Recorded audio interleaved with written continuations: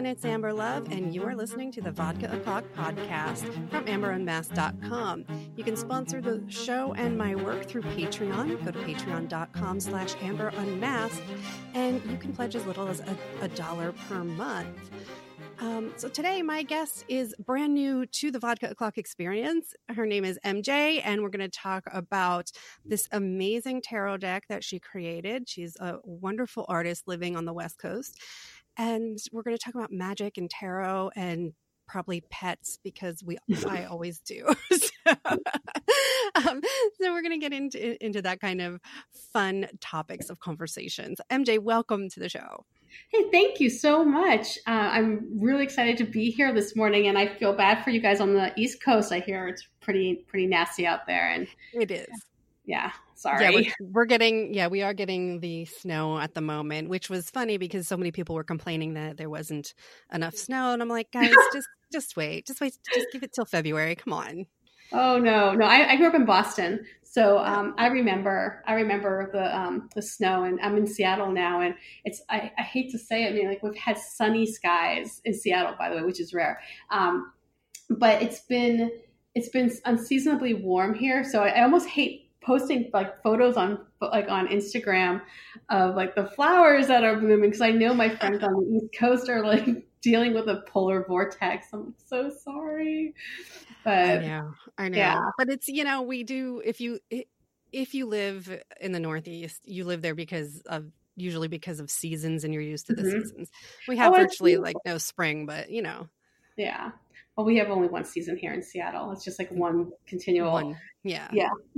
Or as I said, I don't know if you're familiar with the Lemony Snicket series on Unfortunate Events. It's like False Spring. My daughter watches that. Oh, okay. If you're a fan of Neil Patrick Harris, I just have to say it is one of the best shows created. So just going to say that. And crows, by the way. They have a lot of crows.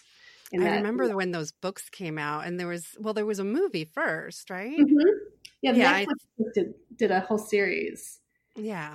Yeah. Because I remember those book covers were always so interesting. Mm-hmm. Oh yeah. But anyway, they have book covers. Yeah, are you? Oh, good. Yeah. But you never judge a book by a cover. That's what they say, but I do. I know, and that's how I judge a wine too, by its label. Sad to say. By its label, absolutely. That's how I am with my whiskey. Bad bottles of wine because of that. Yep, same with the whiskey. Like, yeah, it's not clever enough. It has to look like completely aged parchment, and like it was found in a cellar and like buried in Scotland or something. Yeah, totally. So, since you said that you were from Seattle and lived in Boston and everything, when I went through your bio, it's as you say, whooshed. You whooshed all over the country. It seems like so you've had all kinds of experiences and just life in different parts of the country. True. And, and you're surviving as an artist, and I don't know, it's tough. It's tough. So what is some of that background, and where you did end up going to school? So I ended up going to school at Parsons in New York. When I was 19, I took some time off and I worked my butt off to get into the school. I was not a particularly good student. I was really good at art, but I found doing math was completely it was not my wheelhouse. Taking gym classes, definitely not my wheelhouse. I did not feel like I fit in high school very well, but I always fit in with the other artists in school, or like we were called the art room freaks. So I was really surprised when I got into Parsons School of Design, because obviously it was not on my academic standing. So, but I wasn't able to stay there because finances and my parents, not every person, looks at art as a viable career. And my parents did not see it that way either. So financially speaking, it was kind of difficult. But the time I was there, it was life-changing and life-altering because I grew up seeing the world from one perspective, growing up just south of Boston and with a very almost like limited mindset. There's a poster that used to be around in the 80s of like the Bostonian view of the country, and it was a picture of Boston, obviously, and then there was Cambridge, and then there was like a picture of the Berkshires, and then after that, it was just like a wasteland. And so I think that's kind of like how I was brought up to believe like the world just was like this one little like portion of it. And so when I went to New York, it was just like eye opening. I was like, oh my God, there are people from all over here, and I was free. And so in many ways, it changed a lot about like, who I was and how I took on life. And it gave me the courage to, move elsewhere in the country or to try different things or, to be a bit more spontaneous than I had been raised to be. So, yeah, but that living there, and you can see like, my artwork reflects a lot of like like city life. I pull in a lot of like city elements and things like that, or just even the colors or jaggedness that comes with the city. So yeah, I think that's important. It's natural for your art, for anyone's art, to reflect what's around them. Mm-hmm. Which is why it's just so ridiculous in the comic book world, where people are constantly fighting about how politics shouldn't be in your art. And it's like, what planet do you live on? Because, really? everything that's going on around you is going to end up in your art. Exactly. Yeah, it's just, it's an absurd argument. So, Yeah. What I do know, though, from figure modeling in different art schools and museums and whatnot, is how important that that structure is of human anatomy. And what Mm-hmm. I'm curious about, and I've asked this question sometimes to to comic folks and everything, because they end up drawing in very different ways with, you have animal superheroes and whatnot, Mm-hmm. and, very anthropomorphized. So with your art, I haven't seen the dog art yet, Mm-hmm. but the crow art, these are very natural crows, and Mm-hmm. they, like there's no exaggerated cartoon style. Like they aren't crows that are posed the same way as the figures are in a different kind of tarot deck. It's actually just, it's the crows being crows. Right. There's no cartoon element to them, I guess, is like that. Yeah. Again, like when I made this deck, I don't know if that was on my bio, but when I created it, it wasn't made for anybody else other than myself. So I just took photos of crows that I liked and worked with those, like, how does the crow stand? How does the crow look down? And that was for, originally it was going to be just for me. This deck was just going to be for me, as a way to kind of tap into my higher self and, like to provide some guidance.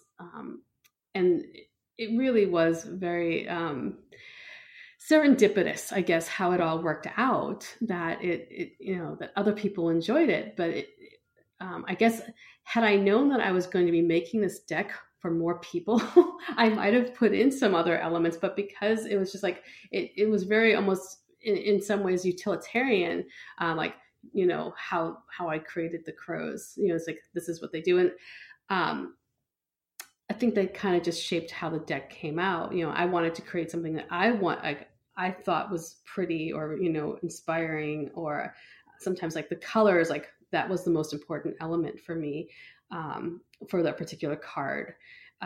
So yeah, I mean, and for the wise dog, it's definitely not comic book either. That's not my style. I kind of like the idea of it being more dreamlike, but not. I don't know. It's like, yeah, it's not.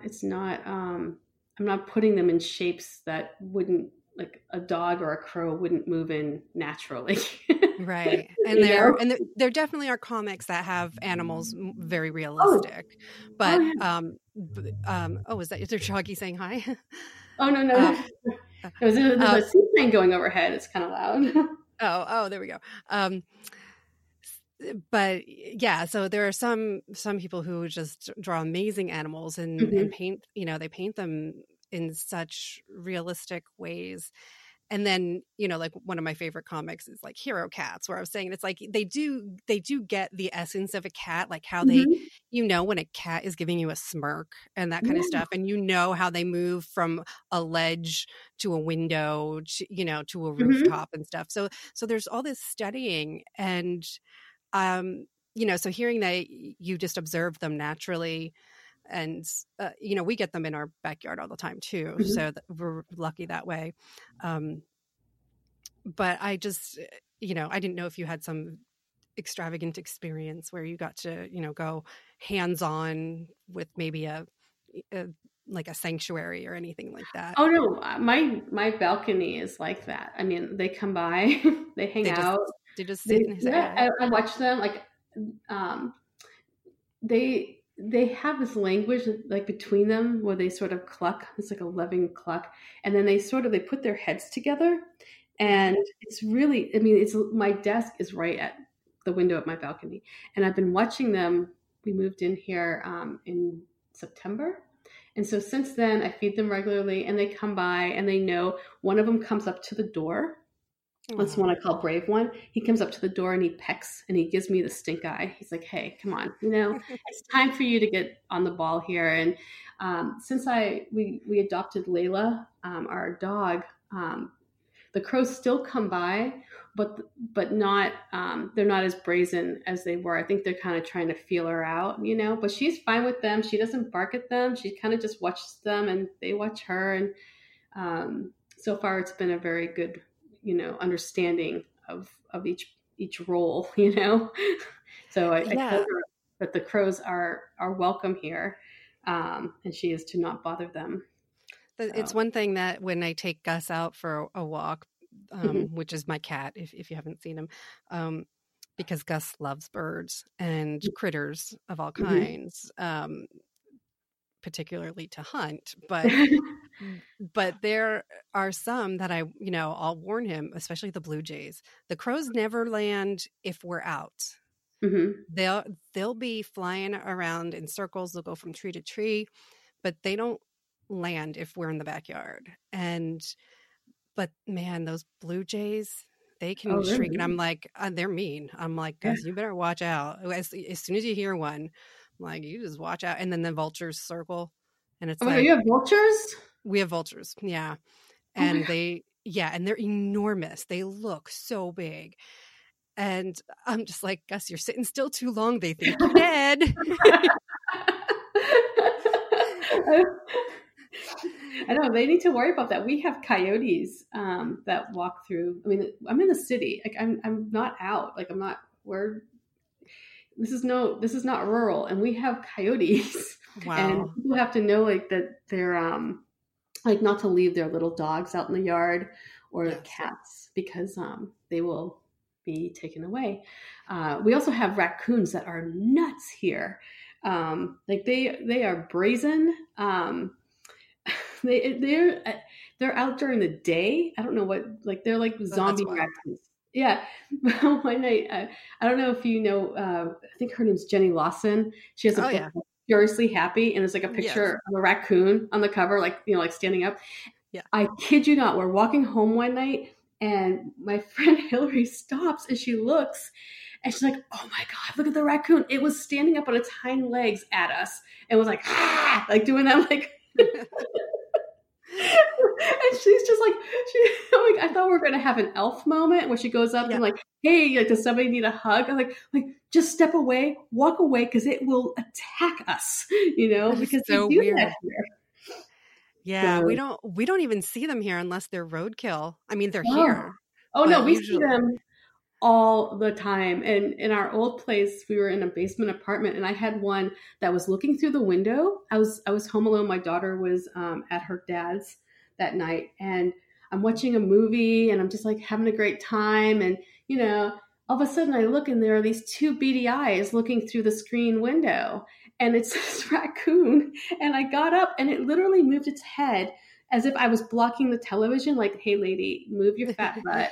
I'm trying to No, and it was just it was very brazen. I screamed at it. It didn't move. It really liked this movie apparently. So, Oh my but yeah, God, we that's have awesome. them. Yeah, in Seattle we have a lot of uh, opportunities to mingle with wild animals. Between the crows, we have eagles. The raccoons, possum. My friend had a possum come through her house twice, like walk through the cat door. Through? The Oh cat door no.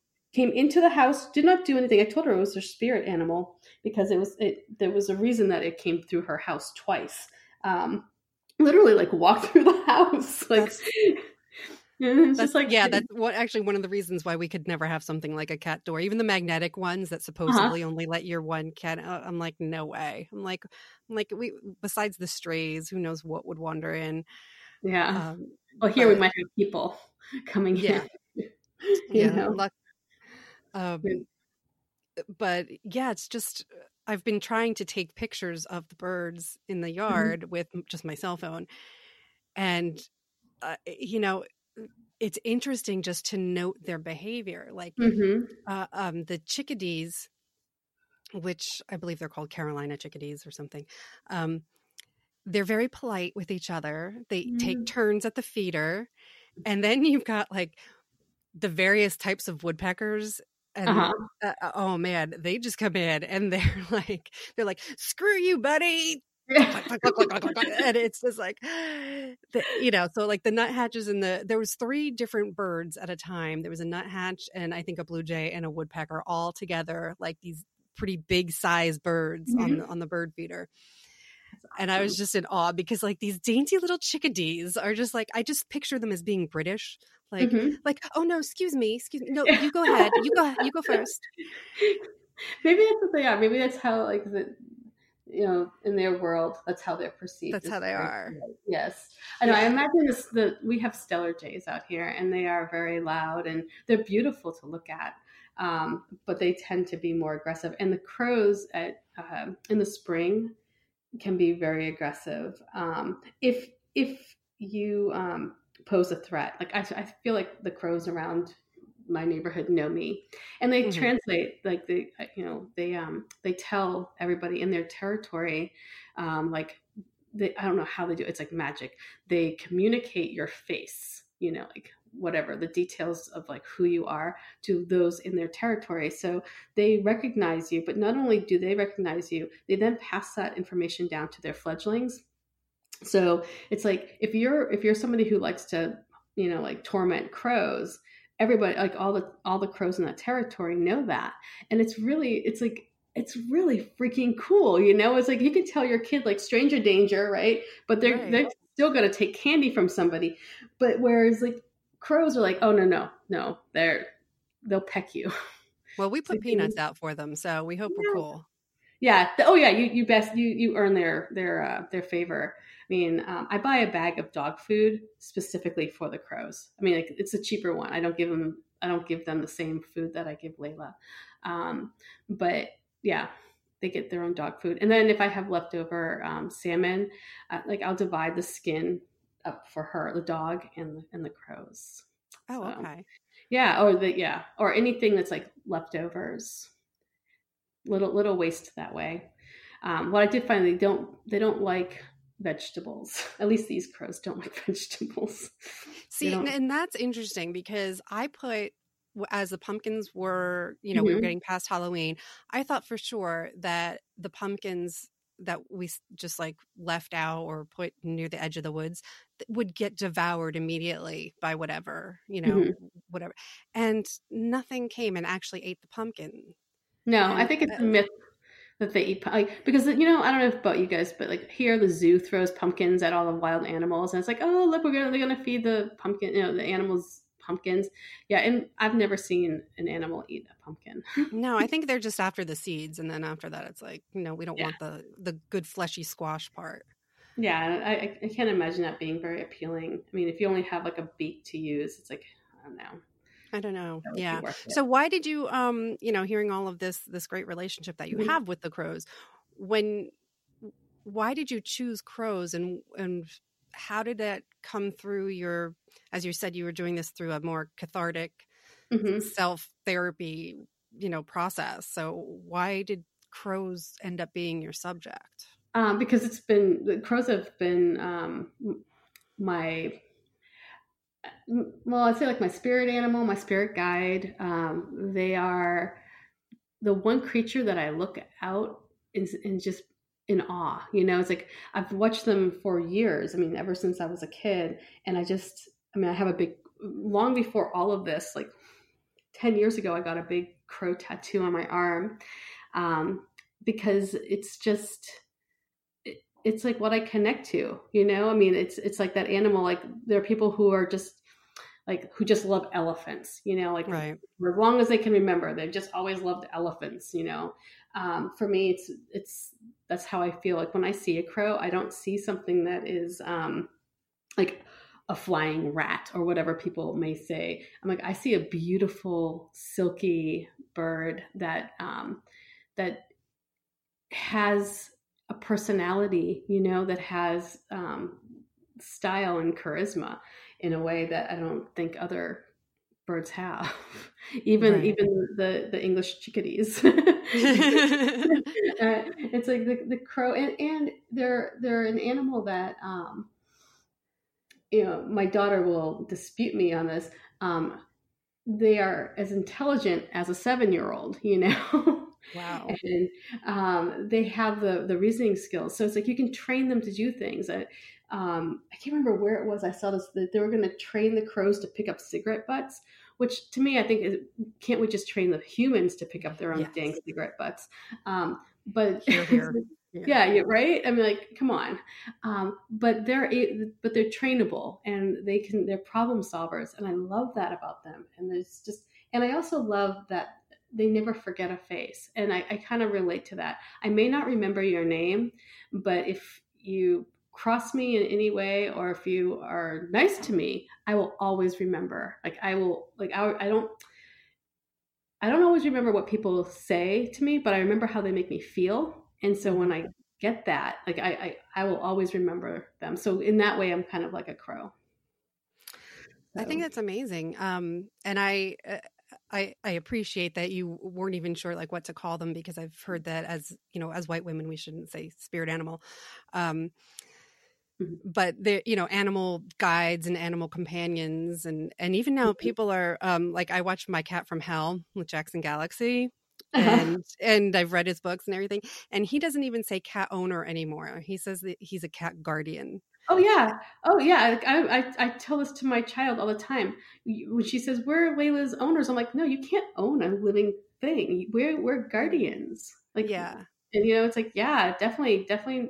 You don't own your cat. It's like, exactly. Like, you're I mean, responsible dude, for bills, like for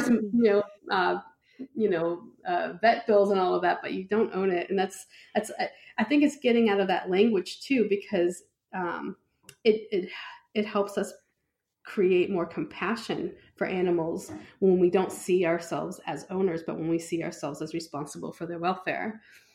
Yeah, I agree. And this brings up an interesting point about just the magical world and labels and things like that, because I'm also a writer, and I write these lunatic stories about the cats every week, and they're intended to be silly and fantastical, even though it's always based on our true explorations around the yard and whatnot. Yeah. But I'm like, well, this one was more noir, and this one was more urban fantasy, and this one was more sci-fi, where we talk about like building shit in the garage. And yeah. Oh my God, that sounds awesome. So, so to think, first of all, you've created a tarot deck, which itself is like a magical oracle tool and a utensil, like, if you will.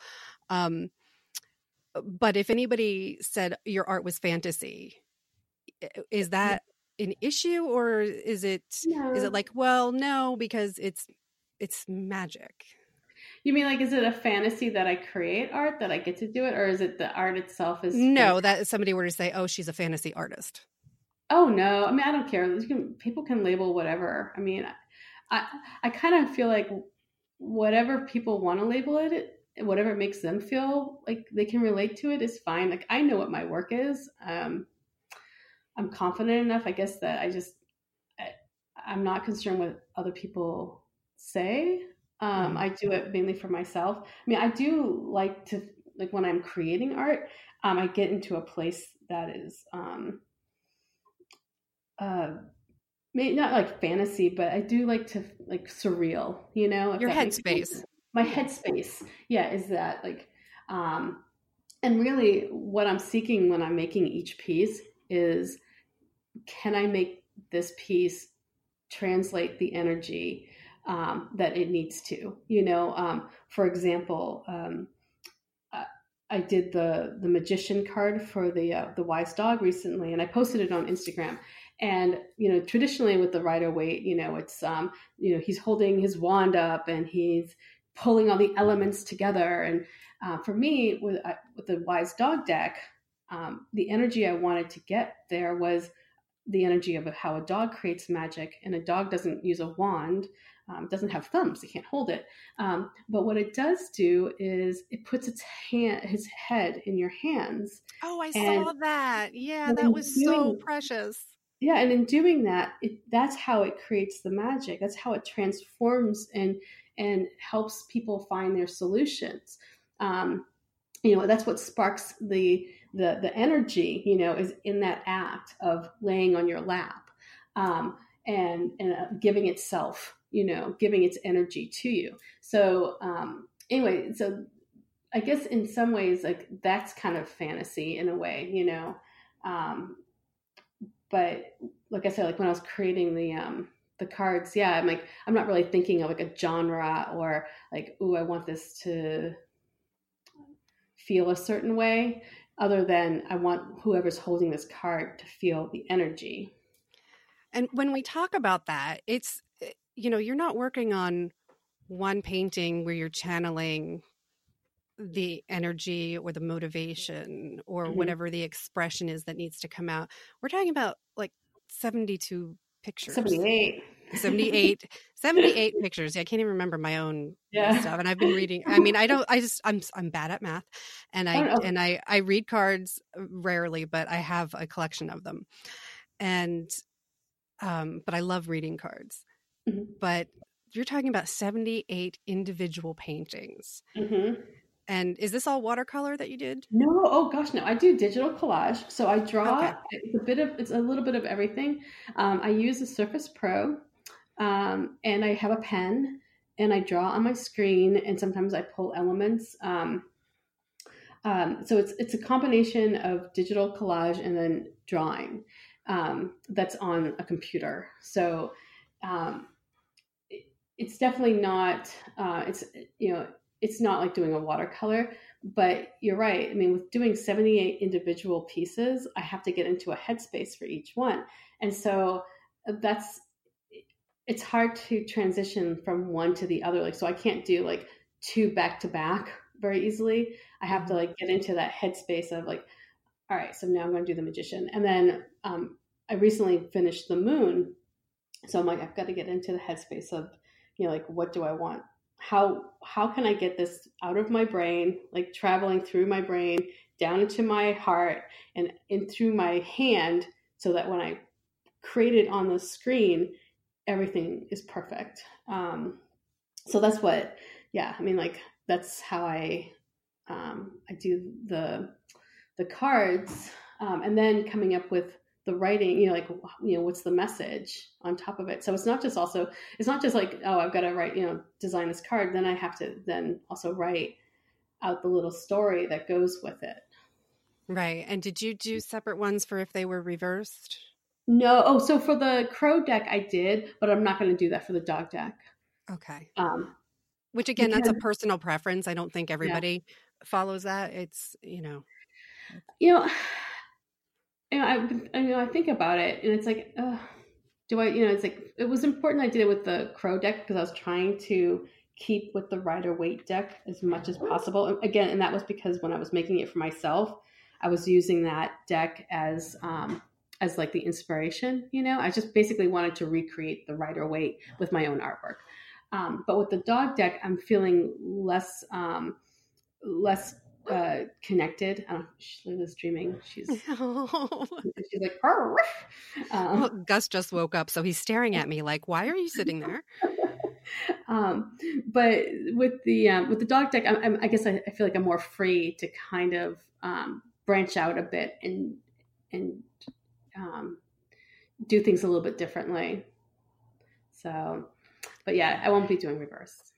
Okay. And the Rider Waite / Smith deck is usually what people seem to get started with because it's very familiar. It's, becomes easy to teach in the fact that there are so many people who know it and use it that it makes a classroom experience. If you go take a workshop or something, it makes it easy. Plus all the symbolism in there, it's pretty much like, you can kind of figure it out intuitively. Right. You can look at it and be like, oh yeah, the 10 of Swords. Definitely not a happy card, Yeah, I know. I'm looking at your 8 of Swords and I'm like, yeah, this is someone having kind of a bad day. And having a bad day. They're kind of feeling trapped, or, like, haven't you ever been in that headspace at work, or like when you're just like, I just don't know what to work on next. I know what I need to work on. I know what needs to be done.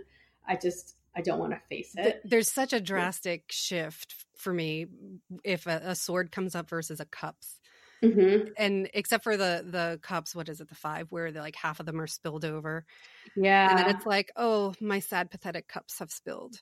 But other than that, the cups have some pretty cheery art. Oh yeah, I think for the most part, the cups are like, it's all happy, blissful. Yeah. I don't know. I'm thinking about I think, is it the 5? I think the 5 is the only one that's really. It's depressing. Yeah. The 4 sometimes can be kind of melancholy sort of feeling, like, oh, that's sort of like staring off into space, like, are you meditating or are you ignoring, kind of thing. Well, it's seeing your 8 of Swords here with the crow that has a red ribbon wrapped around it, and all I can think of is the end of The Secret of Nim. Have you seen it? No, wait. I think I did see it like a long ago. Huh? It's the cartoon movie. Yeah. Okay, it's one of the greatest movies. I know it was based on a book, but I never read the book. But the crow at the end finally finds a girlfriend, and so he's got this red string, and he keeps getting tied up in it. And he's just like this goofy, klutzy crow that can't like figure out how to fly with string to make his love nest.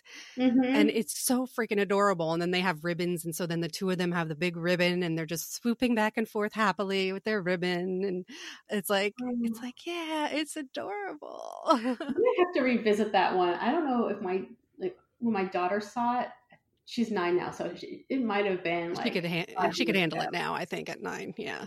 Oh yeah. Oh, I mean, I think the opening. I think the opening is probably the trippiest, where you see like needles getting injected into rats. Oh yeah. And then after that, it's pretty chill.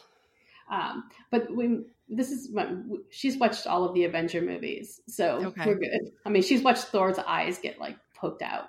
Oh, okay. Yeah, she's. My 9-year-old is definitely.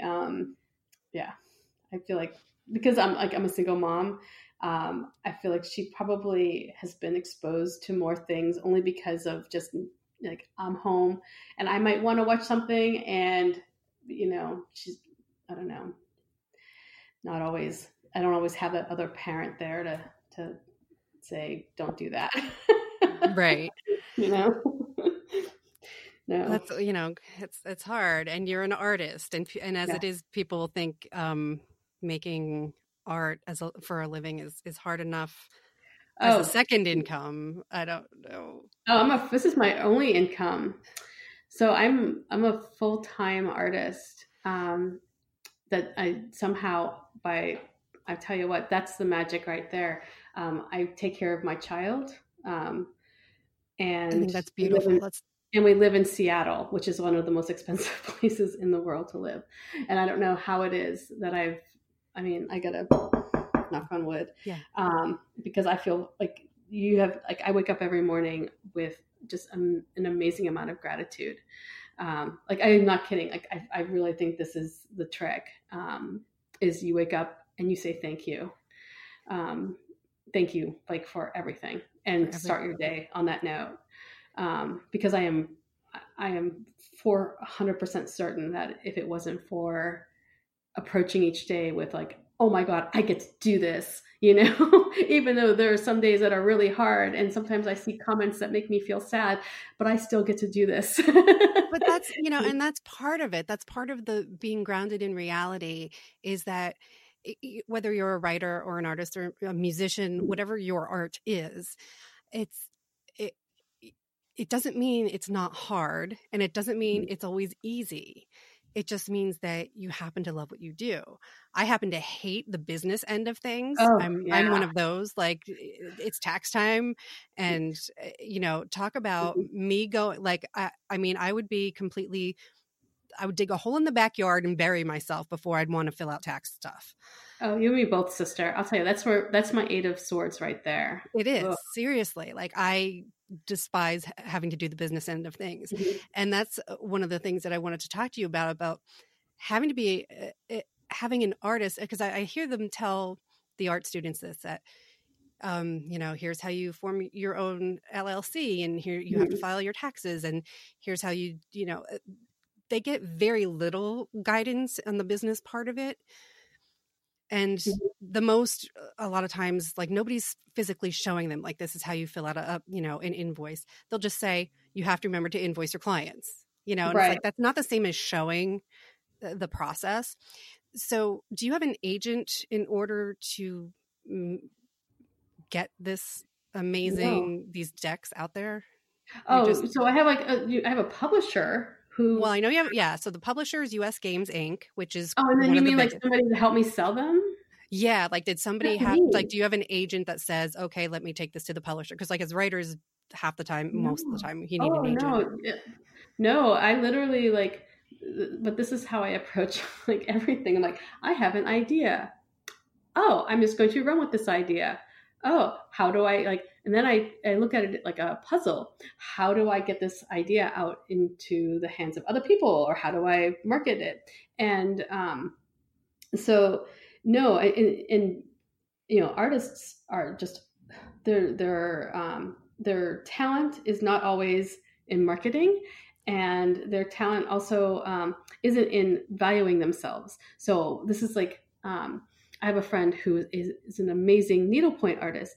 I mean, like, so beautiful, all of her work, and yet she'll sell it for $20. And it's like, well, how long did it take you to make that piece? And she's like, oh, 5 hours. It's like, dude, you could have picked apples and made more money than what you did. It's like, I don't understand. And it's like, she goes, well, nobody's going to buy my work, for more than $20. It's like, are you nuts? It's like, it's beautiful. Of course they will. So I think overall, like, we're just told, like, well, we devalue art. Our school systems devalue it. It's like last on the priority list. First to get cut. And we devalue its place in society. Yet we all crave it because we love looking at things that inspire us.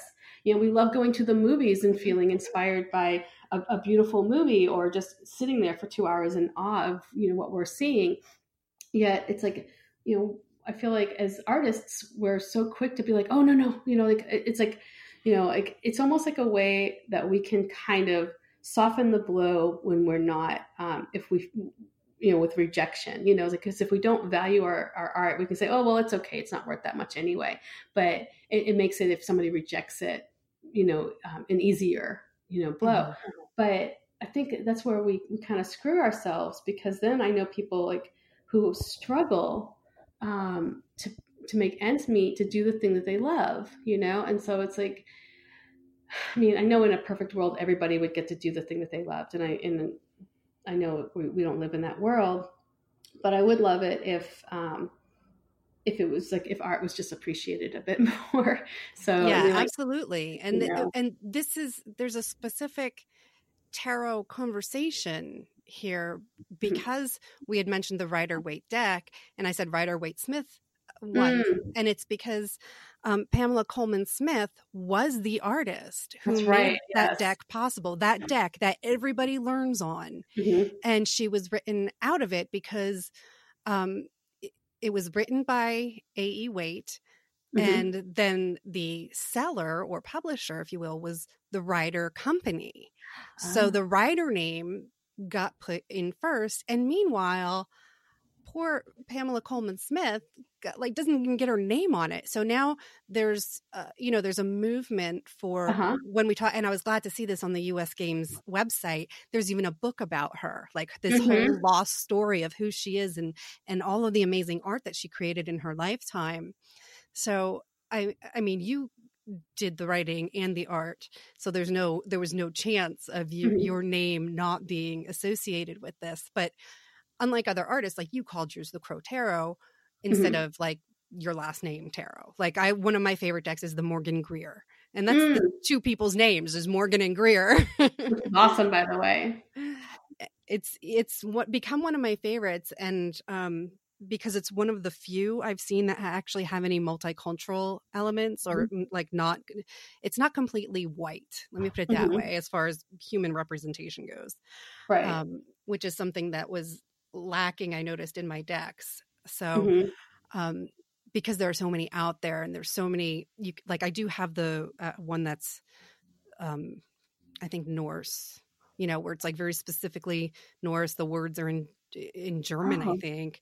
And then huh. there's one that's Russian. I don't have the Russian one because I've been waiting my whole life to find a Polish deck, and I haven't found one. Really? Yeah. Yeah. Oh, wow. And Okay. there's a Well, lot of French because oh, yeah. the popularity grew from Italy and France. Mm-hmm. So usually finding like French and Italian decks are no problem. Right, Um, right. so yeah, so the Morgan Greer and the Aquarian decks are two of my favorites, and the Aquarian was because of the art. Mm-hmm. And that's David Palladini. Make sure I shout out to him. But again, Mm-hmm. all of the human people in it are Mm-hmm. like lily white people.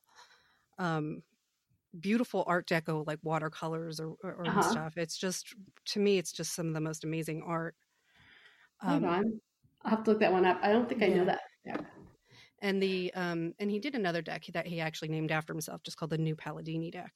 But the Mm-hmm. Morgan Greer is fascinating because the colors are so vibrant. And you had mentioned like how you had to think about your color choices, Mm-hmm. Oh, for yeah. certain moods and everything. So I want to hear more about that because um, it still has to look like one cohesive deck that they all Mm-hmm. belong together. So did you have to limit yourself as to, a palette of these are my 25 colors or something? Oh, Or gosh, no. No. In fact, I don't think that, I think if you look at the cards, like I did it more by like the suit, or mm-hmm, element. So like all the swords sort of have a grayish sort of hue. Um, all the cups have a golden kind of vibe. So when I was designing it, um, my inspiration really is like my neighborhood, the color, like, or the colors that you see in Seattle. So like there was a lot of gray in my deck because or tones of gray because that's what we see here a lot. mm-hmm, And there's beauty. I mean, there's just such um, as my daughter pointed out the other day when we were walking home, and it was really very like this dark gray sky, is that it creates all the color like of the trees and the grass to sort of pop. So I was like, oh yeah, it's like, so when with my deck, I mean, I kind of like look at my surroundings for my color palette. um, I do tend to use a lot of like the patina greens and things like that, and slate grays, because that's what I see here. But I didn't, I guess it wasn't a conscious decision to narrow a palette at all. I okay, think maybe I just do that. It's just like a natural thing. Like, oh, well, that color does not fit here. Like, you know, I can't think of a color that I really can't think of anything where I was like, well, that wouldn't work, because depending on the mood of the card, it, it may. I mean, like the Seven of Pentacles has, like rosy colors and, lots of pinks and magentas, to kind of denote, a warm sunrise or sunset. Um, so yeah, I don't know. I'm thinking about that, and I think more so now with the dog deck, um, making sure that there's a fluency. Whereas with the crow deck, I mean, like I said before, that because I made it for myself, it was just like, oh, this is what I want for here. It's like Yeah. now I'm looking at the dog deck in a different perspective. Like, oh, like, because like, what will people say? Like that is like kind of crazy. Like, as I think about that as an artist, like, what will people say about this deck? It is, but it's true. It's also part of, it's our consumerism and capitalism and, Yeah, I guess I didn't realize when I made the crow deck that I was making a product. yeah. Like when I made it, like my first thought was I'm creating a work of art. Like it's 78 cards that come together as a work of art. And because that's how it began, I never saw it as a product. And because of like how it turned out and how events sort of played out, now with the wise dog, that perspective is in there. Like I have to think like, oh, I'm not just creating art now. I'm creating something that people will want to purchase as this needs to, as this is my livelihood. And in some ways, I worry if it's limiting me in some way. Am I holding back times? And then when I do that, I have to put myself in check and look at it and be like, no, I'm not. I have to remember not to limit myself, or to let the opinions or to worry about what other people will think, and just go with my instincts and trust my gut that I'm going to create something that's good. So the dog deck is taking a little bit longer because of that, and because I had a computer malfunction. Right. Really sucks. That really sucks if you're doing it digitally. Oh, let me tell you. Oh, yes. Yes. When your computer decides it wants to go on strike, it's like, you're like, no, you can't do that. And then to be able to get another one, I mean, I was grateful I was able to do that, but it was not a computer, not one that would really give me enough oomph. So that's why I have a Patreon page as well. Right. I was going to mention that too. Yeah, that I'm trying. Like, I'm like, I just need a bigger, stronger computer. Yeah. Anyway, I feel like I'm sorry. I went on a rambling fit. I apologize. No, but it was an appropriate rambling fit because we're talking about you have to somehow pitch this to a publisher like, US Games or what's the other one? Jackson, something Jackson. And it's so you have to pitch it, they take it or they don't. And then it goes through the production process and meeting deadlines if it's not all done. And now, unless your 9-year-old is your marketing intern, you now have to do marketing. And so you're doing, so you have Instagram and you have Patreon and Facebook and Facebook and Twitter. Okay. So it's like, is there any, like, what is the end of this? What works? Do you know what works best or? Facebook. So I would suggest that, I mean, Facebook and Instagram have been probably the best for me. But yeah, my day, I work almost all day. I go get my child between 2 and 3, spend about 15 minutes with her, and then I go back to work. I then make dinner and then spend about an hour hanging with her, just her, having dinner. And then I go back to work. And some nights, I hang out, but then some nights I'm working on the marketing or working on the wise dog or working on the guidebook. And so it's definitely not a life of leisure, but it's a life of getting to do what I love. So it doesn't feel like work. I mean, I have friends who are who say oh, you just work all the time. I'm like, it doesn't feel that way because I love what I do. But at the same time, I do have to spend time with my daughter, and she'll remind me, like, hey. Well, plus the dog, and like I said, the cat. Dog. I mean, I took the dog for a walk. Holy cow! I mean, Like And they're yet, good reminders. yes, They're like, hey, you're not paying attention to me and I need to go out and I need to eat. I know we adopted her 2 weeks ago, 3 weeks ago. And at the time I was like, I don't have time. We just got over the loss of our dog from a year and a half ago. I'm like, I don't have time. And then she came into our lives and she was just like, yeah, I don't care if you don't have time. You're going to make time for me because I'm worth it. And I'm beautiful and I'm going to drive you nuts, but you'll thank me for it later. So, but no, I mean, it's really, marketing is really important for artists. And I think like knowing who your customer is really important. I worked in sales and marketing before I went off on my own to do this deck. So that's what I did for a software company here in Seattle. So I kind of had a base understanding, but I also have this part, like, I don't know if it's stupidity or what, or just like, I just think, oh, well, I'm just going to pitch this, or I'm just going to send this out to someone and see if they like it. I mean, at 5, I was walking around my neighborhood trying to sell my drawings. And that's adorable. A neighbor up the street called my mom and said, hey, Margot's up here trying to sell us her drawings. And I was a good, like 10 houses away from my house. And I mean, but I think, but that's how I've always been. Like, it never registers to me like, oh, like, people don't want your stuff, or this is crazy, or you might get rejected. So I think, and I have, and having a thick skin is really important.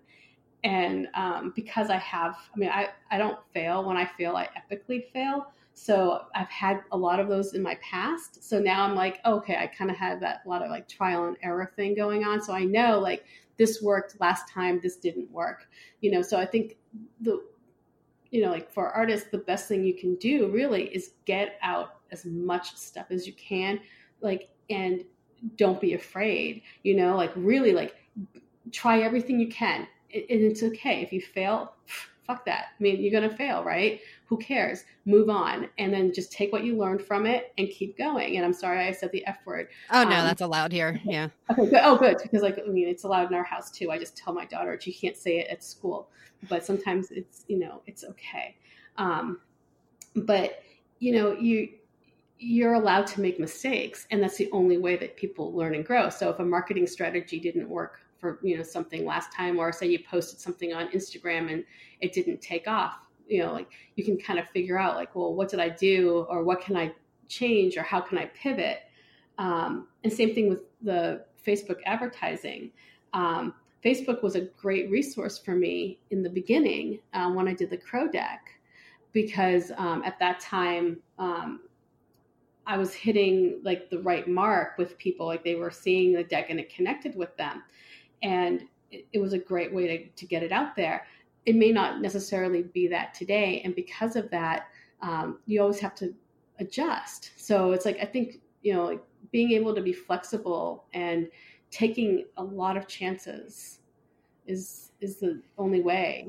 I mean, yeah. And that's, regardless of whether you're an accountant or, or something creative. I mean, just generally in life, make beautiful mistakes that you learn from. Mm-hmm. And I think everybody should. Everybody, because I mean, there was a really exaggerated character on 30 Rock. It was John Hamm for a few episodes. Yes. It was so funny. Oh my God, I love him doing comedy. I love him in comedy. Yes. And he was so perfect, and nobody would tell him that he was doing things wrong. Like, he would just like make up something to sound French, and, blah, blah, blah, blah. And it was like, yes, that's perfect French. Yes. But didn't he live a blissful life, right? And he led a blissful life of ignorance instead of learning and growing. It's like, oh my God. But yeah, I mean, like, that's the thing. It's like yeah, I mean, you can only go so far. And then eventually reality does kind of, come up and say, hey, this is what's happening. But the more experiences you have, now I'm going to, like, I can't remember if it was Thoreau or if it was, Emerson, who said life is an experiment. The more experimenting you do, the better. It's like, I know I just butchered that, but it's like, but anyway, life is an experiment. And that's how I kind of approach this. It's like, this is just one big, fantastic experiment, and, might as well get as much out of it as possible. And, in the beginning, you spoke that we're going to talk about magic. And I think that's really where the magic comes from, right? I mean, like if you set your intentions on things and you believe it wholeheartedly that it's possible, things sort of happen in a way that may not have happened if you just sort of went about your day not thinking about it. So yeah, and thanks for reminding me that we were going to talk about that before you go. I mean, you can tell me if you have to run. Oh no, fine. Okay. Because as we mentioned, there's a second deck that's going to be the Wise Dog deck, and it's different in the sense that when you look at a crow, there's not a lot of breeds. It's like you got your corvid genus, whatever breakdown, right. Family, species, whatever. Like there's just the American crow, or there's a jungle crow, and then there's the ravens that So there's it's a bunch of there are lots of little crows. Magpies fall into it. Magpies are adorable. They are just so freaking cute. I wish they were around here. There's a crow. It's down in Texas, and now I can't remember, but it drives people nuts. It's like really obnoxious. Oh, I think I would like that crow because I like birds that are kind of like, like, hey, I'm here, you're in my space. Yeah, they're bossy about it. Yeah, bossy. Yeah, I like the bossy birds. But anyway, I'm sorry. Go ahead. Yeah. So with the dog deck, there's hundreds upon hundreds of dog breeds, and plus all the mutts. Yeah. And so when it comes to thinking of the tarot intention, for each card, to me, it seems like it would be easier to use dogs because you could be like, oh yes, well, like, joyous, foolish happiness. Of course, that's going to be a Labrador, and so how did your education of dogs come into play versus you're just using magical intentions and channeling? So as far as how the dogs, first, I don't know if you can hear Gus chattering in the background, by the way. He's making himself known. No. He's probably like, dogs. Yeah. So no, the Wise Dog deck came about because a friend of mine got a Scottish deerhound, which are non-existent here in Seattle, by the way. Yeah, by the way, that I took the Patronus test, and that was my Patronus. I couldn't believe it. Really? Because I thought for sure it would be a cat. I mean, I'm a cat person. But yours is a Scottish deerhound. Yeah. Because you are two Sirius Black. I mean, that's the... Yeah, isn't that awesome? So she got one here from a breeder back east, and he's just so goofy. I mean, like, this dog was just like, I'm like, really? We're supposed to be like the inspiration for Sirius Black? Really? Because it really was like just a goofball. And so we were joking about it over last spring, and she said, oh, he would make a great fool for a dog deck. And I was like, yeah, I could see that. I'm like, he's sort of prancing around. Who's a puppy? So he's like this prancing puppy with big lanky legs, and, didn't know really how his body fit in the world, but he didn't care because he was just going to go over here and eat that. And, and so anyway, that kind of started it. It kind of started the wheels in my head. And then I thought about my dog Gumby, who had passed away years ago, and then another dog of ours had passed away. And I was like, yeah, they had this energy that was supportive and wonderful, and when they kind of brought you out of whatever funk you were in, and kind of they made things feel better. And so I thought, well, maybe I'll do that. Maybe I'll create a deck, because at that time we were still, we're getting over our dog Charlie's death, and it had been about almost a year at that point, and I thought, well, there's a lot of good that can come from connecting with this energy, and I had missed it. I missed that goofiness or stopping because the dog is doing something absolutely like insane, or like one thing that our current dog Layla, who's a pit bull mix, I don't know what the deal is with this dog, but when she sees pine cones, she goes nuts. You would think that they were like magic mushrooms because she puts it in her mouth and she is like in a whole other world. She throws it up on the ground and she's running around and like for a moment, like, I mean, like she loses herself completely. And it's like, it's brilliant. Like we all should do that every once in a while. It's almost like, when you hear a good song on the radio that you can't just stop, but like dance, like you can't help yourself to dance. Yeah. You're like, oh my God, I've got to dance this right now. I mean, it's kind of like that.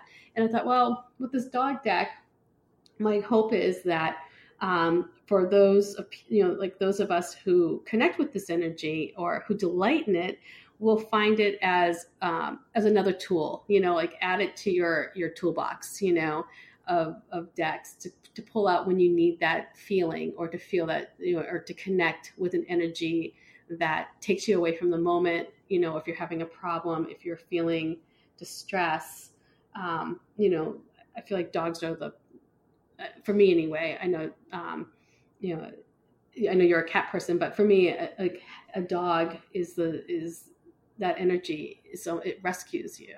Yeah, absolutely. That's what I use Instagram for. It's like, oh, look at cute bunnies and cats and dogs and, the cat riding the horse, champion. Oh, yeah, right.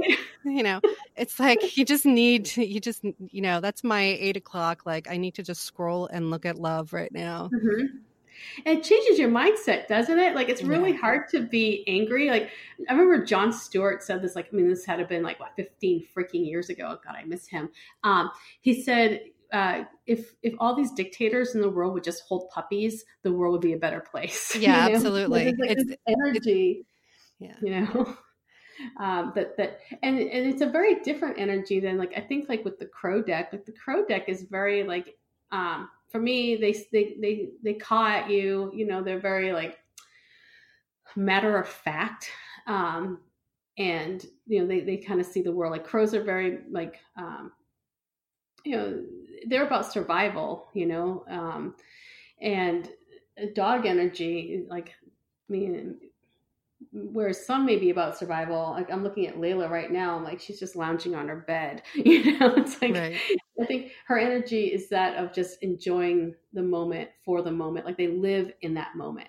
Like they read energy when they meet somebody on the street. They almost can tell instantly whether this person's a friend or a foe. I don't know if you've ever encountered this with a dog, but like I'll walk Layla and we'll pass two people and they might both seem like equal threats in my eye. Like I don't care. They're just people walking down the street. One of them, her hackles will go up and the other one is just fine. And it's like, I don't know what it is, but she senses something. I don't know, because like we have two cats and they have completely different personalities. Mm-hmm. It's wild. I mean, like if if somebody comes in the house, they'll both come to the door, but Gus stands back and observes and wants to see who you are, and Oliver goes right up to people, which is weird because you can't touch Oliver. Oh. But he will go up to you very closely to smell you. And maybe he's trying to figure you out. Yeah. But Gus, but Gus is the one who we go and we climb mountains, like, almost every day. And you take your cat? Yeah. So he's definitely a big cat explorer. And this is how we get the great stories that we do. Oh my God. Because like when I find weird things, like a plastic crow, for example, buried, and I'm like, why is there a plastic crow underneath a bunch of leaves? And then I write a story about it, about where it came from. And yeah, he's usually leashed, but in our yard, now that he knows, we've been doing this for a year, so actually like well over a year now. Now that he knows like our little area so well, I can unhook him in certain places as long as he's not by the road. I know that he's just going to go climb trees and rocks, and we'll go climb rocks together and stuff. Oh my And then I God. usually get hurt, like, Yeah, of course. Yeah. because I can't do what Gus can do. And Right. I had my ankle wrapped for 3 days because I fell Oh through my. more tree branches. I was like, yeah, that's what I get for climbing trees when I'm over 40. No, we're supposed to climb trees. Shh, I'm over 42. I Yes. swear that is how you stay It is. young. It's fun. It's fun, and I have a great time because, and I only do it because I'm like, but I got to get this cat picture. Yeah. Like, I will do anything for Instagram. It's so true. I'm like, I need this. And the worst is like you do it, and then all of a sudden you're like 5 likes. I'm like, no, Yeah, I know. Yeah, really. It's like, come on, people. I know, it's like you become like this. Like, I think about that too, like with Instagram, like, will this make a good photo? Or like, and sometimes I just don't care. Like, sometimes I just want to share like a moment, but then sometimes I'm like, oh my God, like, I can't believe I got this shot. And how come nobody saw this, or, Right. I'm like, this is the best shot. But, Exactly. social media, Exactly. So how long have you been reading cards? A year. Oh, that's it? Yeah, I think. Okay. When did I start this? Oh, wait, January. Yeah, a year. Okay. So I'm really new at this. Like, I have gone to tarot card readers. I I believe in an ability to connect with a higher power, or like not a god, but like source energy. And I believe that some people are more in tune than others. So I tend to seek those people out to, like, for guidance. And so I've been going since I was in high school, to tarot card readers, and, like, and kind of, like being a bystander and all of it. And it wasn't until like I had this like horrible point in my life that it like that it actually came to be, that I was like, oh, like, that's when I made the crow deck. Because I was like, I needed something to help myself. I couldn't afford at that point to go to Right. tarot card readers.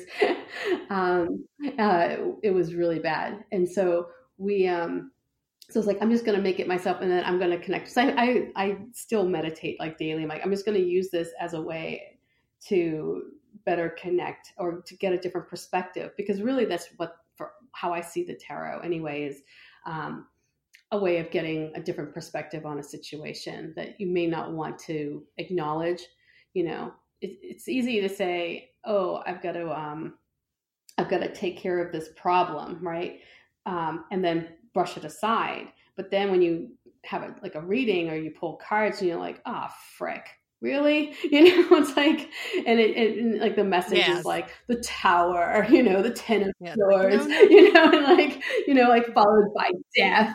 And you're like, all right, I can't ignore it. It's like one of those things. So for me, it was like, that's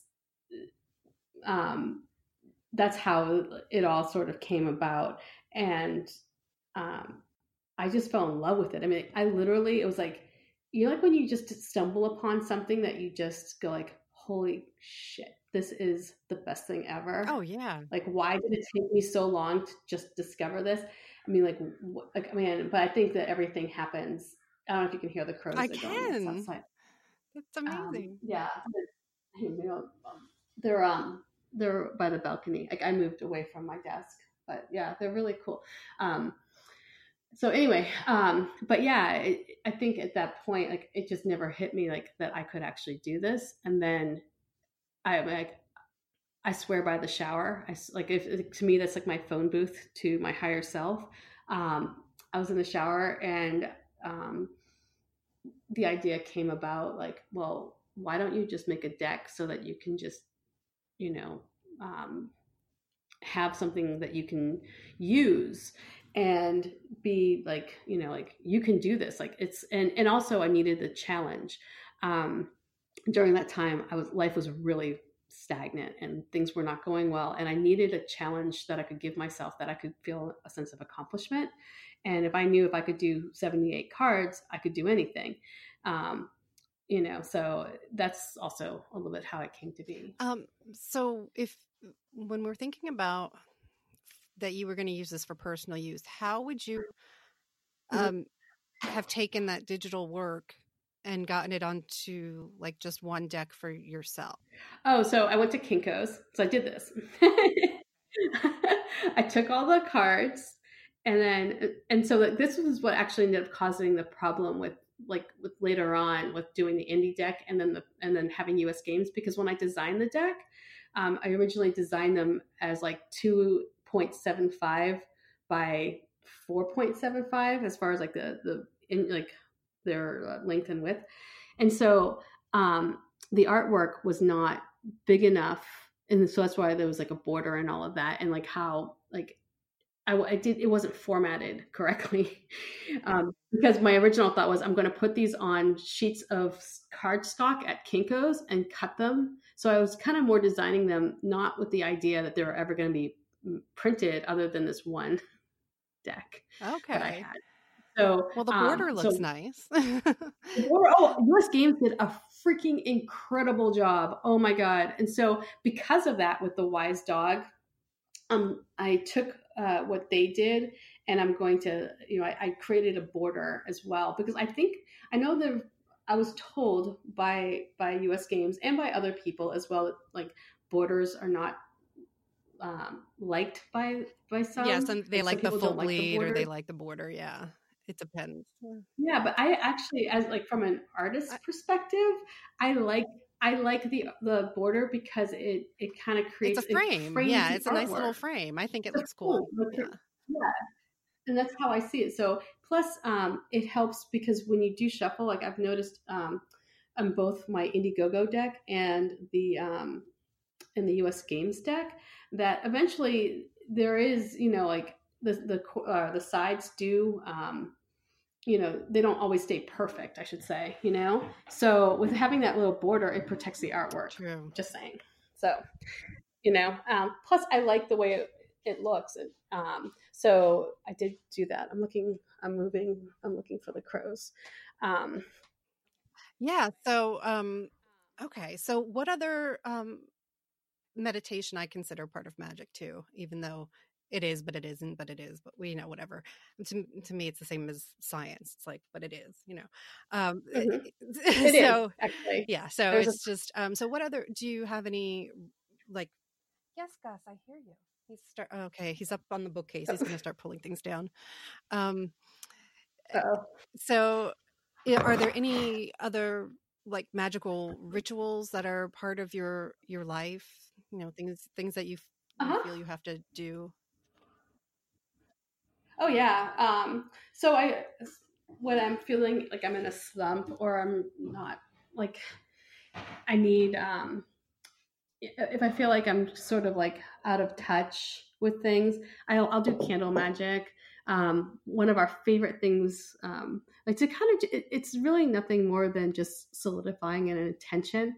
So if you have an idea in your head, and to really like kind of like form it solidly. Like for me, I'll light a candle and I meditate on that and I watch the candle, and then I know like when it burns down, I'm like, and it's set, I'm like, and we're done, Yeah. um, it is there. It's like it is in reality. So another thing I love to do is I have a universe box that I have not opened in years, and I created, like, I took a nice shoebox. I think I went to like, I can't remember, it's been literally like 8 years since I made this, so it might have been like I got it at Michael's, but I took like a nice decorated shoebox and I cut a slit on the top and I taped it so that you can't open it, and then I'll write out, like just like a letter to the universe kind of thing, like and I always, when I do this, I always start off with first of all, let me just say I'm really grateful for this opportunity. I would like you to help me with this, and then I sign it, and I put it in the box, and I just, like, as if I'm mailing in a letter to the universe. Or we do wish papers. I don't know if you've seen these. They're wonderful. You write it. It's like I buy them at Luca here in Ballard, but They're papers that are really thin, and you write whatever your intention is. So we do this for New Year's Eve. We wrote out our intentions for the year. Sorry, she's chewing on a chair. So anyway, you write it out, and then you crinkle it up, and you roll it out, and then you make it into a cylinder, and then you light it on fire, and it floats up into the air as high as it will go. And sometimes it will go up like 20 feet, and then it comes down as ash, and you're supposed to catch it. And when you Oh, that's wild. No, I've just done like regular parchment paper or regular paper and just thrown it into the fire. Oh, no. You should look up wish papers. They're wonderful, and they're so much fun. Like, they're just, yeah. We're taking outside. It sounds like what magicians use. It sounds like what magicians use on stage. Yeah, it's just like they fly up in the air, and it's really neat. So yeah, we'll do that. And then again, like meditation, really getting clear for what you want is, like, I think the most important thing, though. So whatever it takes to get you there, whether it's like lighting a candle or throwing something into the fire. Yeah, I use candles a lot too, especially if they're like for the purposes of intentions and magic. They're usually not scented to begin with, unless I bought them that way. Like the Crystal Journeys candles usually have scents. Oh yeah, already worked into them, and they're great. I love those little candles. But if it's just like a little skinny pillar candle, they're not scented, and because I can't burn incense in the house. So no matter how much I love incense, but we can have like, the aromatherapy diffusers going or candles going, but the candles even worry me because of the cat. Oh yeah. His love of knocking things down. But so far they haven't caught themselves on fire. Not so good, right? Like yeah, or burned, caught the curtains on fire or anything. That's the other thing. I'm like super paranoid about, if I light a candle now, I'm like, make sure it's far enough away from a curtain, make sure there's nothing that can hang in touching it from any sides. And oh, I know. I have to bring it to the stove. So when I leave, because I leave my candles burning until the end. Because you're supposed to. So I don't light them unless I'm gonna if I'm in for the day or so I bring it into the into the kitchen on a plate, and I just leave it on my stove, and then hope to God something happens. That's pretty safe. Yeah, I think as long as your dog doesn't jump up on your. Oh no, she's usually with me, or she's in her crate when I'm not home. Okay. But oh my God, are you kidding me? Like, I can barely trust her for she just likes to chew. Bless her heart. Yeah. So I mean, so she has to go in the crate when we're not home. But anyway, so that's as far as like intentions go. I mean, sometimes you want to manifest something, and it's like for me, it's like I wanted with the crow deck, when it became clear that other people enjoy the artwork, and I wanted to manifest it as to being like a success and getting it out there. I mean, I definitely put that intention out. I mean, I could visualize it. You know what I mean? Like, this is what's going to happen. I'm gonna allow this to be the opportunity that really transforms my life, and it really did. I mean, I can't even begin to tell you, like, I've met so many incredible people along this journey that, like, I mean, like, seriously amazing and kind from all over the world. I mean, it's just mind blowing. Like, I don't know how I got to be so lucky. I really don't. I'm just so like in awe. I'm in awe right now that it happened. Aw.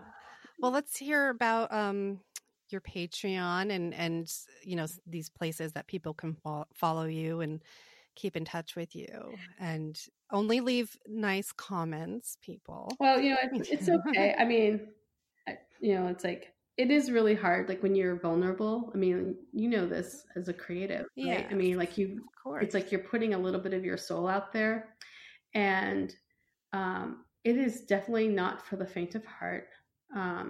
It's definitely not for those who feel like like a word is going to dissuade them from being who they are. And I can tell you, like, there was one time I went on, I was having a particularly low moment, and then for some reason, I don't know what made me think to do this, because this is, by the way, the worst thing you can ever do when you're feeling low is to go read comments about your work No, yeah, online. don't. No, you're like, well, just kick me while no. I'm down. But as a lovely, wiser old lady, I shouldn't say old, she's not old, older woman, said to me, even Tom Hanks has his enemies. And so I was like, you're right. Like, yeah, and she also put me in my place as, like, I was maybe being a bit arrogant.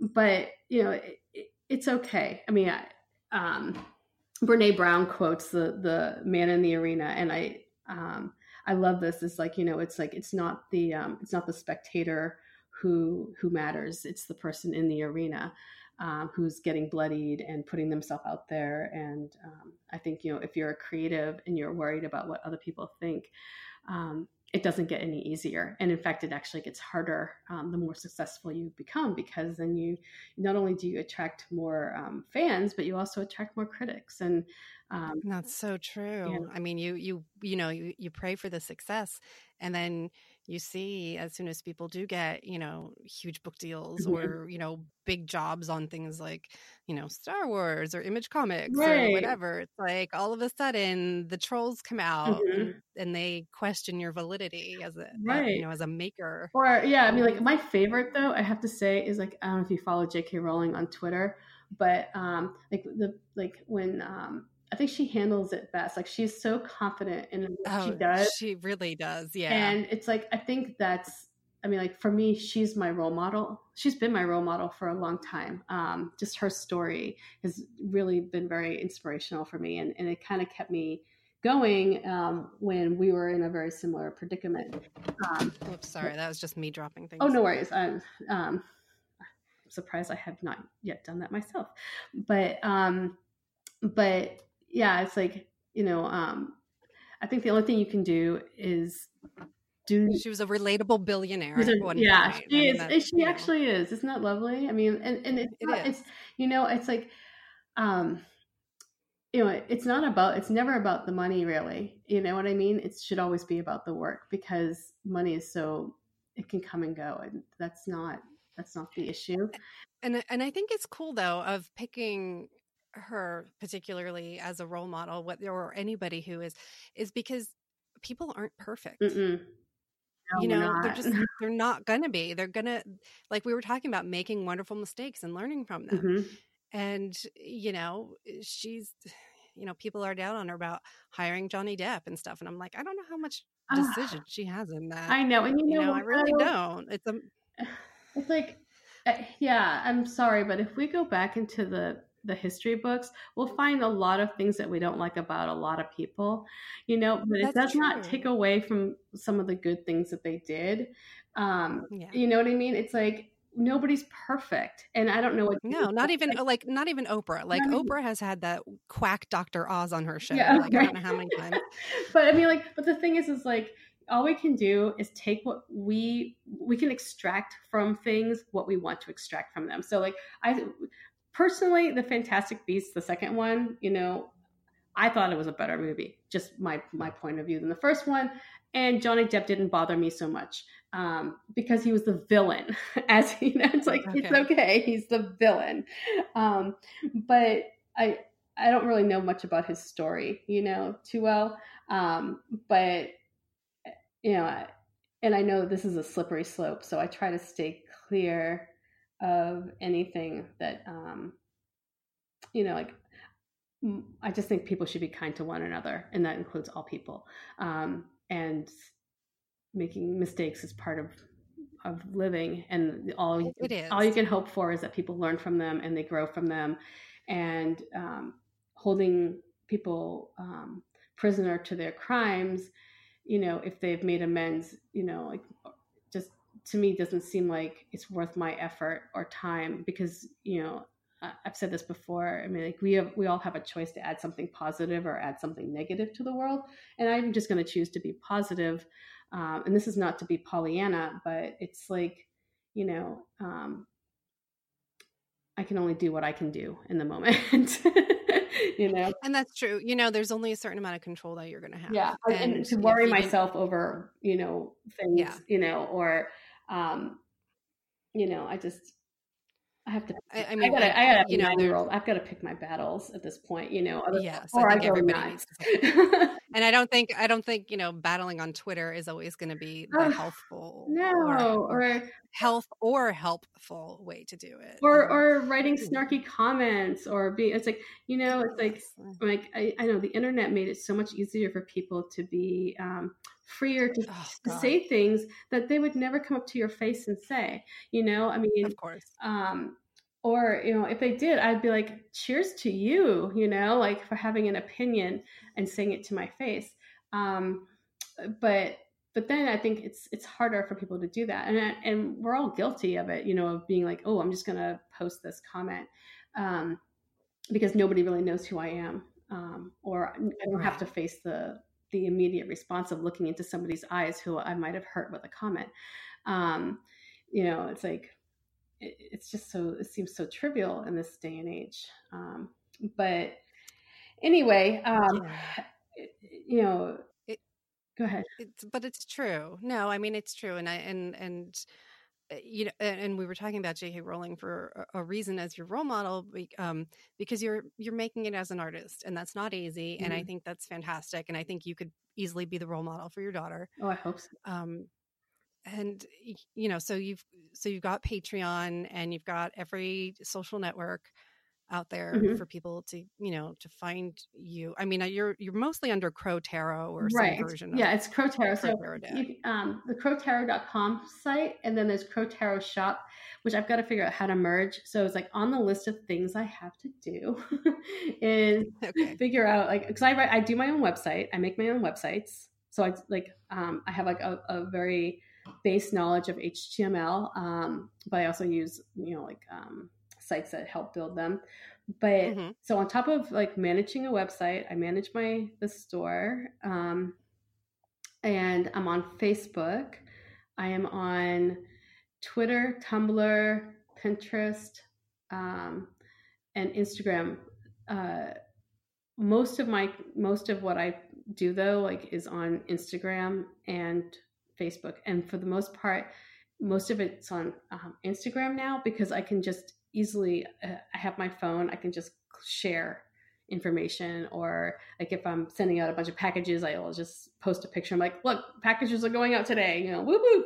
Yeah, And that it is easy. it's a lot easier. And I also, because I am kind of busy, I don't have time to devote that much attention to Twitter. I mean, like, I post my readings every day on these sites, but I don't really have time to really engage too much on Twitter, whereas I do a little bit more on Facebook, because I have a good community. My Facebook community, by the way, is like, they're the freaking bomb.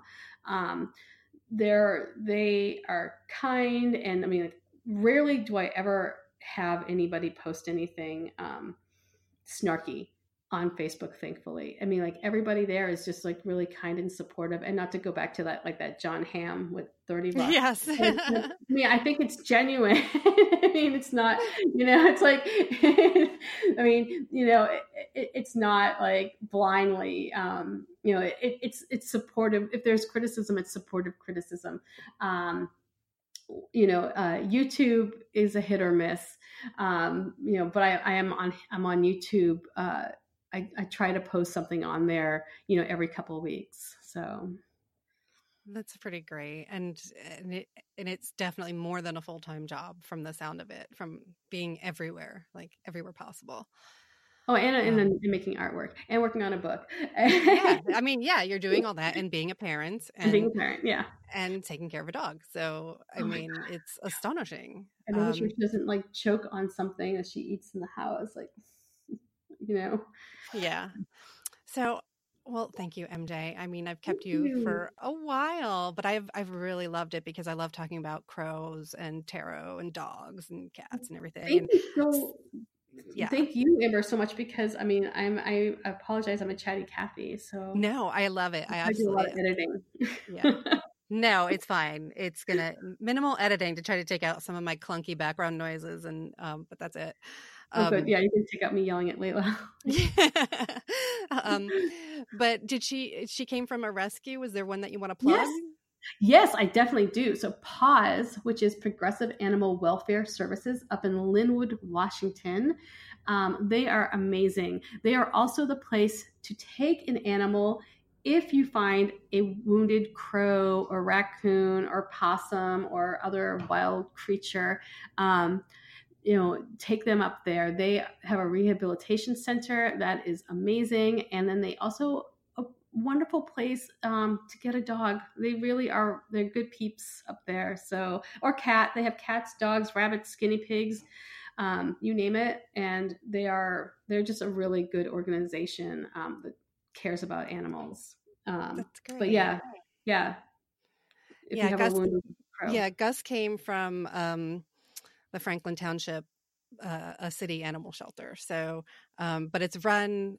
Other than the main director who runs it, it's all of their fundraising is volunteers, and they do Mm-hmm. an amazing job. And the Second Chance for Animals is the nonprofit org that we were, Oh yeah, we've yeah, I know them. they do amazing work, and they have guinea pigs and bunnies and stuff. And Mm-hmm. so, yeah, there's always so many animals that need love, and it's so sad too when you just see anything and it's like, oh, they their human died, and now this poor 13-year-old cat needs a home or something like that. It's like, oh, Oh, it I just breaks know. your heart. It's amazing. I mean, Layla was, by the way, she is an amazing dog. I mean, she does chew a little bit, but overall, she is the best dog with kids, with other dogs. And she was from Texas. She was found as a stray in October, early October. And I don't know why she was not adopted out down there. They brought her up here to Seattle, where we get a lot of dogs from all over Hmm. because we have more dogs in the city of Seattle than we have children. Um, and anyway, so she was here at the shelter in December, and nobody adopted her out. I picked her up on December 30th. So she had been in the system for like 3 months, or almost 4 months. And it's like, oh, yeah, October, November, December. Yeah, 3 months. And I just don't know why, other than she was just waiting for me. And because she's Yeah, really the that's just best how it happens. Yeah. freaking dog. Yeah. So, but yeah, I would definitely say support your local animal shelter first. I mean, Yeah, the, because there's shelters everywhere. And now there's in New Jersey, we're big on cat cafes. It's finally been like big here. we So have like those here. yeah, we have Rahway Kitty Hall and as Mhm. Catsbury Park Cafe in Asbury Park has gotten That's really cool. pretty famous. They've had like celebrities visit their cafe and Really? everything. Yeah, I'm not That's, kidding. I'm pretty sure like Lady Gaga. No, it wasn't Lady Gaga. It was Kesha.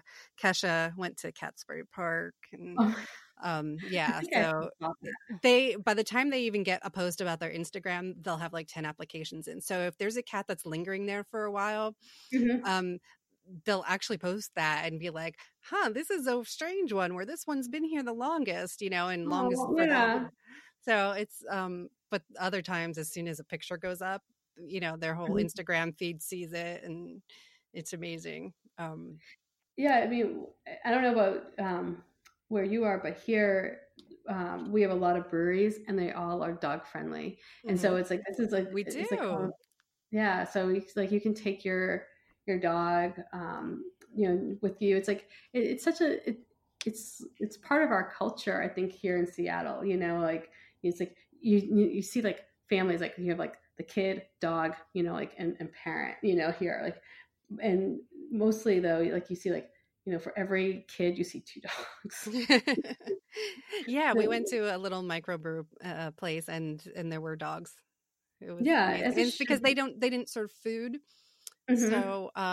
So I guess that was somehow like not a health code thing because it's not like you can just go to a restaurant and take your we, animal unless it's a but service we animal. can there's a couple here that you can do that.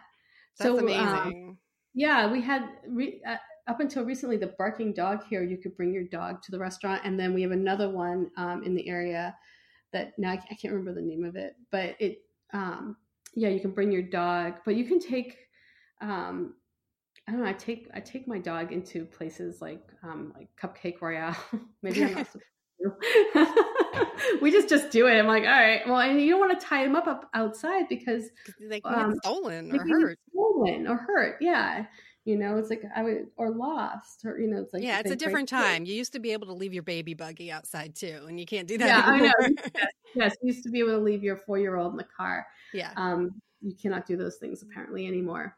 Right. So, Right. Not like when we grew up and it was like, Oh seat no. belts, leave your kid in the car. Oh my God. We were just talking about this, by the way, because it's such a nanny state. Like, at 9, at my child's age, I was on my bike in the summer riding out into the reservoir, like in south of Boston, like without thinking like, oh, somebody's going to get me, and now it's like my child can't walk up, like a block to her friend's house without everybody going like, did you see that kid? She's by herself. It's unbelievable. It is. It's, but yeah. good luck with everything. Thank you so much. Thank you. And I'm just so grateful for this opportunity. So you have to let me know, and I'll post it on Facebook and on all of the sources. Good. So you guys, if you have more Patreon considerations, there's patreon.com/crowtarot. And then of course there's /Amber Unmasked. You can find me. And of course my other artist friend, Boatwright Artwork, Thomas Boatwright, and Sarah Donner, who fosters cats and plays music to the cats. So there's so much good stuff on Patreon. So take a look at that, and we'll see you later. Cool.